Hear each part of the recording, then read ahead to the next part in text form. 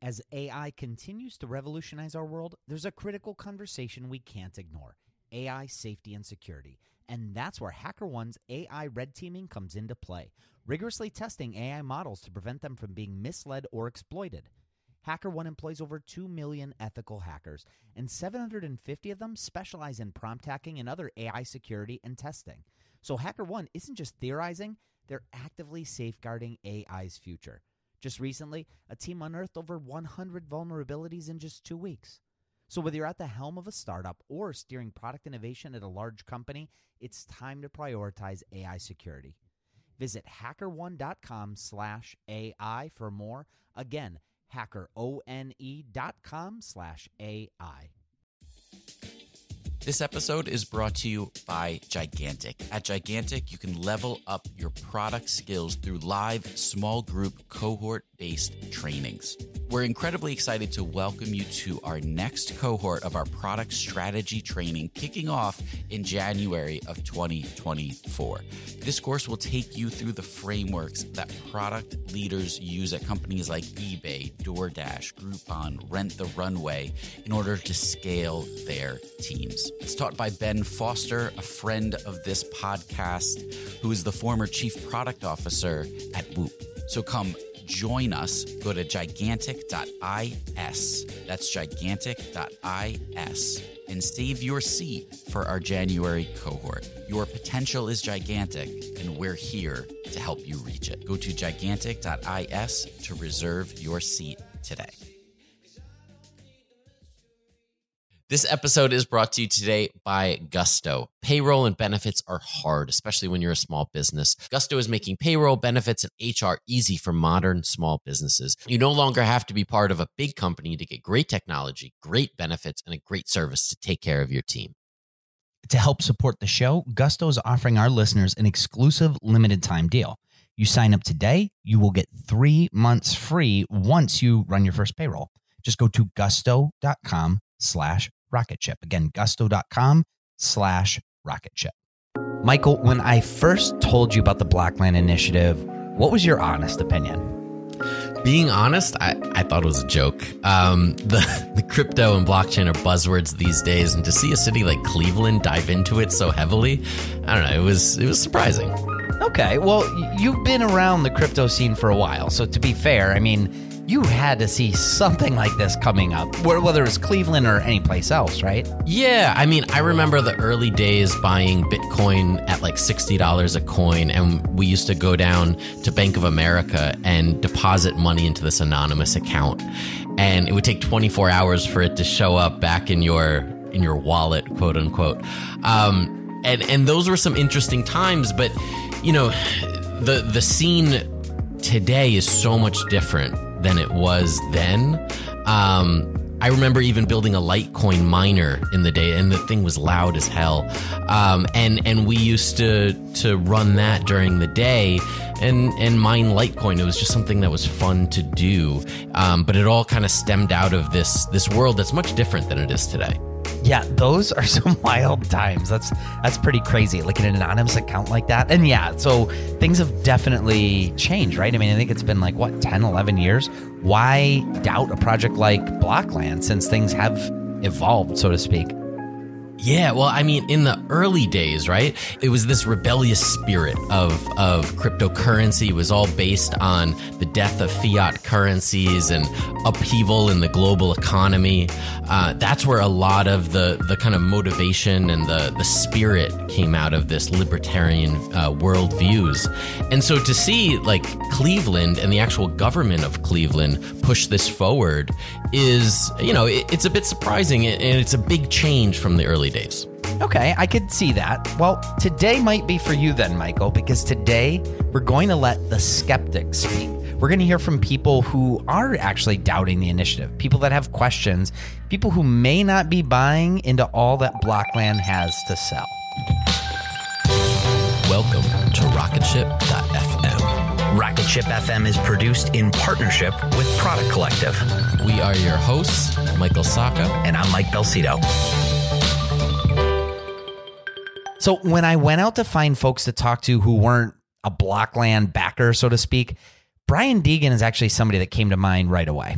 Okay, so who is Brian Deegan? Well, Brian Deegan is a name that might be familiar in the Northeast Ohio startup community. Some people know him from his previous company, Notice, which was a digital marketing firm that he started, and it was later acquired in 2014. Now he runs another digital marketing firm called Companion Labs. But in between those two ventures, he actually started an apparel company called Human Unlimited. They made a lot of motivational type t-shirts. One of them said something like, "Do no harm, but take no shit." Okay, well, in making shirts that, say things like that, I'm not surprised Brian wasn't scared to speak his mind about Blockland. Yeah, he definitely spoke his mind. And actually, it all sort of started in a Cleveland startup community Facebook group that I'm actually a part of. Brian posted I'll call it a colorful post questioning blockchain in general and the Blockland initiative. And maybe surprisingly, one of the first people to respond back was Bernie Moreno himself. Oh boy.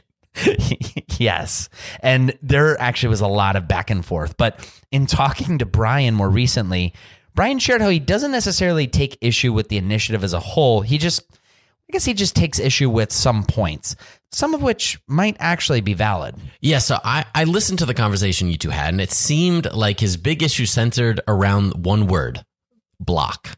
Right, exactly. Actually, let's go back to the beginning of his experience with Blockland.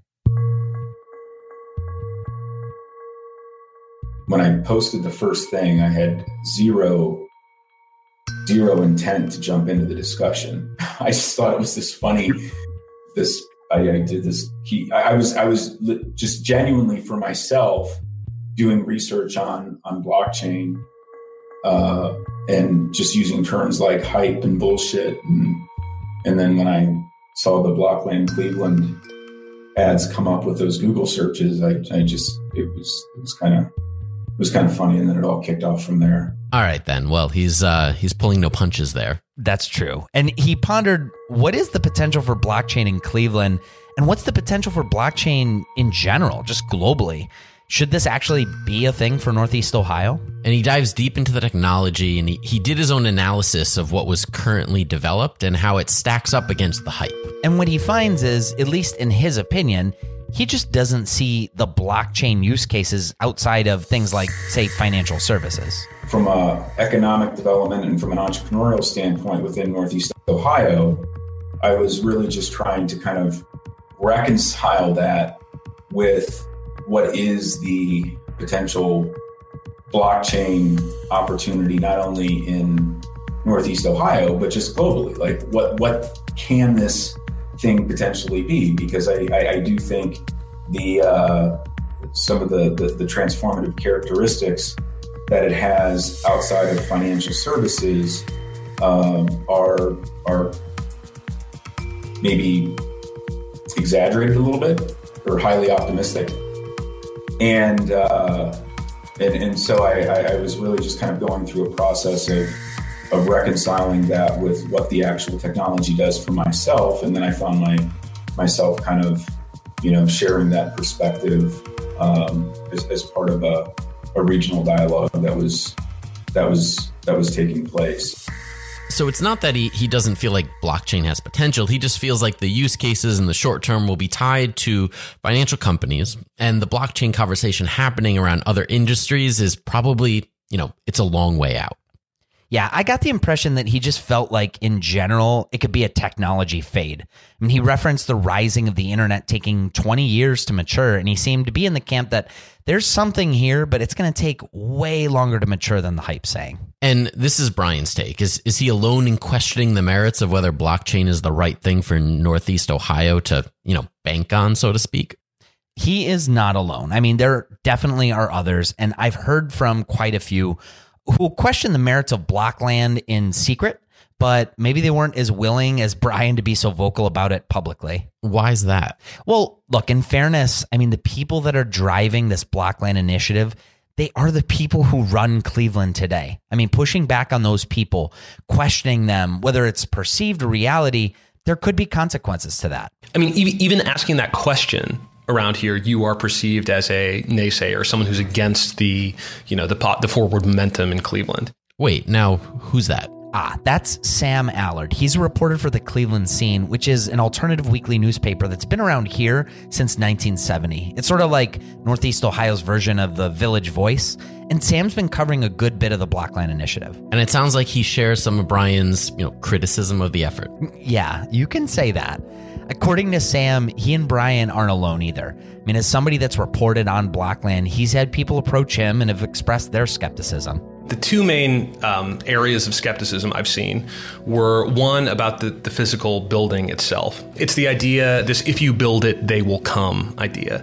Clevelanders were specifically told in a presentation by this tech guru, this tech whisperer, Chris Hively. Wait, Chris Hively? Isn't that the MapQuest guy? Very good, Michael. Yes, it is. Chris was actually one of the co-founders of MapQuest, which sold to AOL for over $1 billion back in the day. It was the Google Maps before, Google Maps. Anyway, yeah. Chris now works with Techstars, and several members of Northeast Ohio's startup community actually banded together to bring Techstars and Chris in to give an assessment of Northeast Ohio's startup community. I was actually one of those people, and Sam happened to be at the event where Chris released his findings. He gave a presentation again at the City Club, which I thought was pretty cogent, was pretty smart about ways to kind of build a startup and entrepreneurial economy. And one of the things he explicitly suggested was not to build a tech center. He said, do not do this. The whole if you build it, they will come philosophy doesn't work. Don't do it.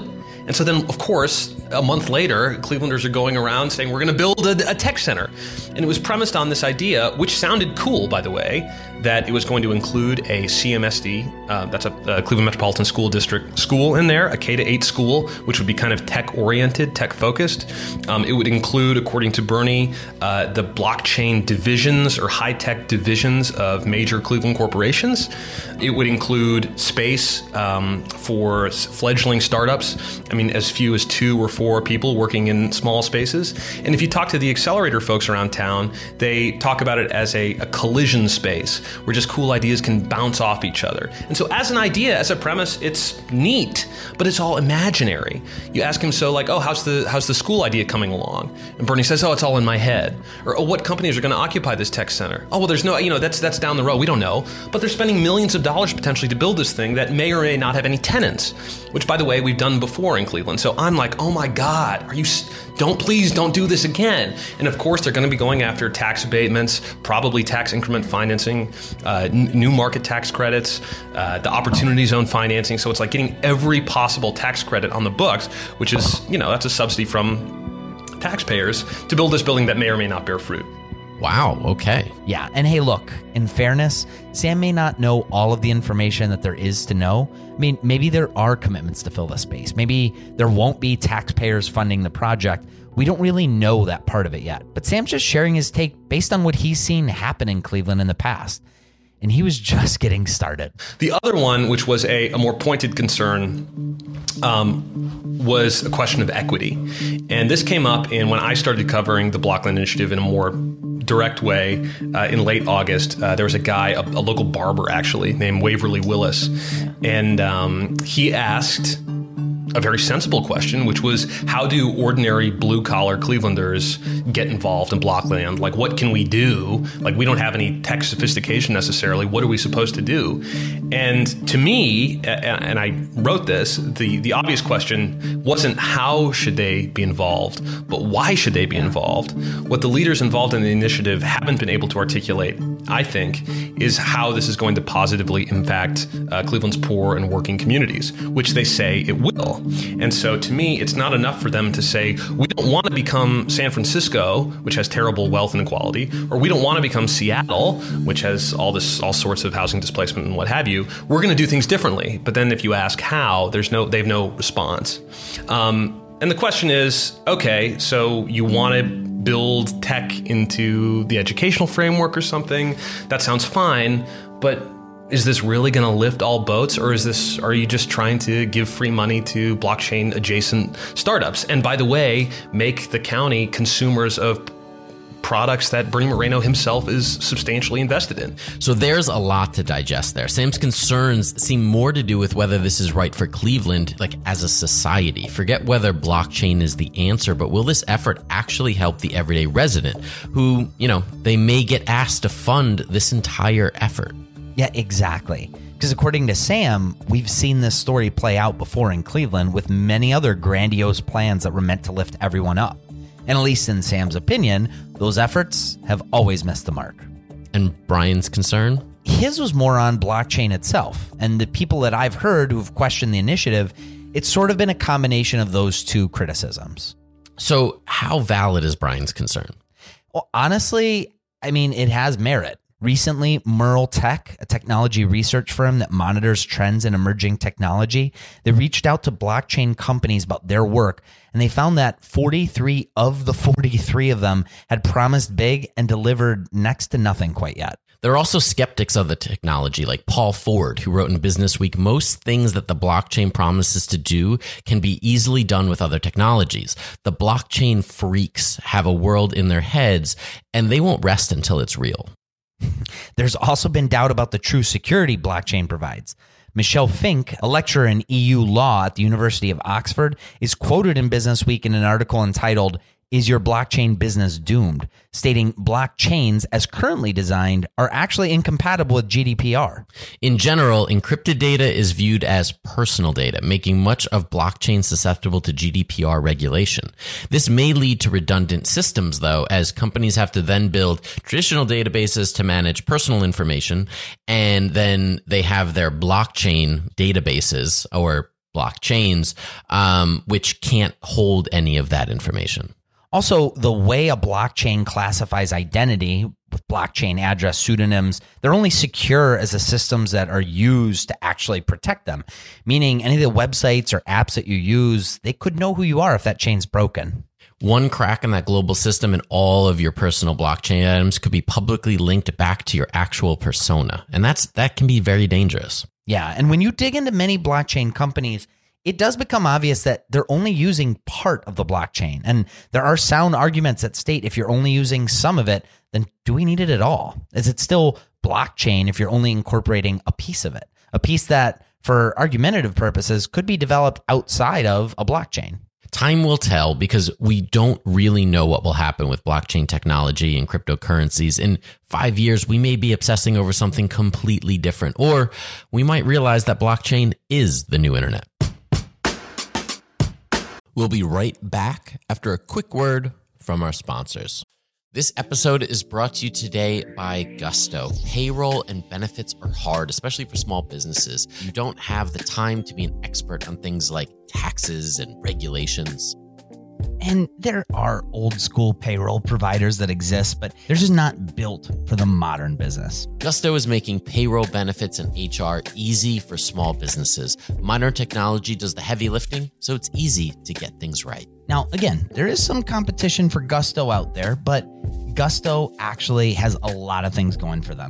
PC Mag and Fit Small Business, they've called Gusto the best payroll for small businesses. Gusto makes payroll a breeze. In fact, 9 out of 10 users say Gusto is easier to use than other payroll solutions. And Gusto definitely saves you time. 72% of customers, they actually spend less than 5 minutes to run payroll. I know a lot of people that spend way more.